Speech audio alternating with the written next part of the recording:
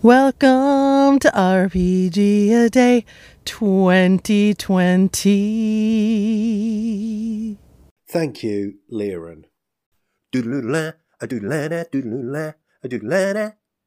Change.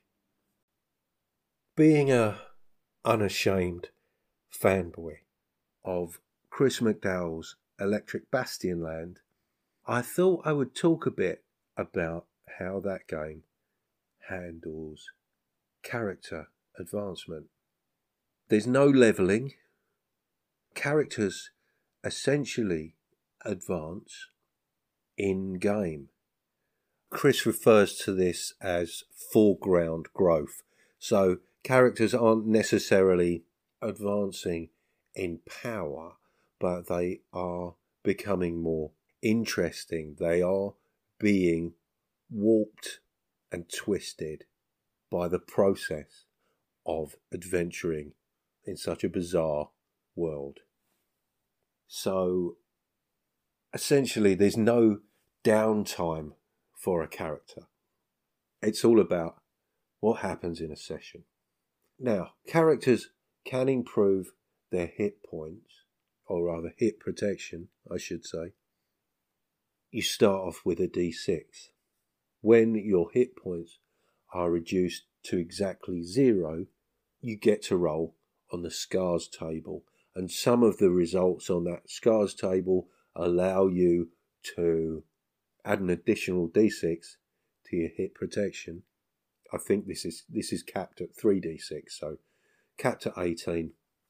So advancement is your character becoming more grizzled.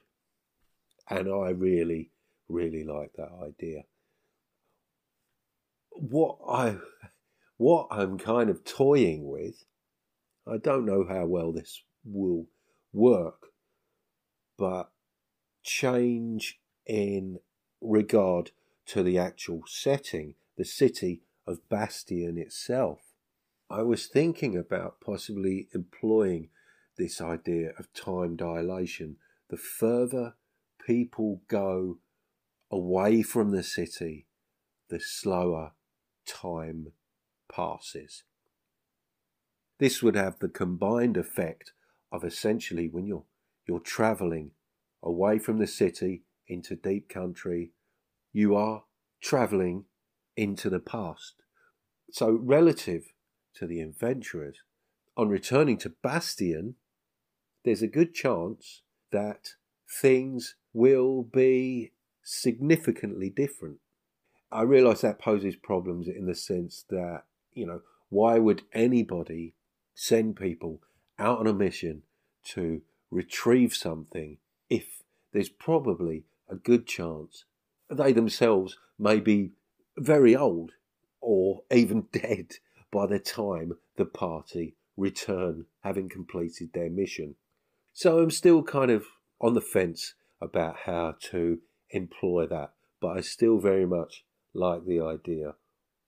Perhaps travelling through the bizarre realm of the underground may present an opportunity for characters to regain time, because the underground itself does not obey the laws that appear to be present above ground.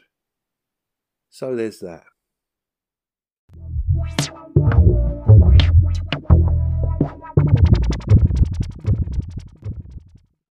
I just wanted to add that I have received a few messages in the last day or so. I will try and address those perhaps in a regular episode that will go out alongside the RPGaDAY episodes.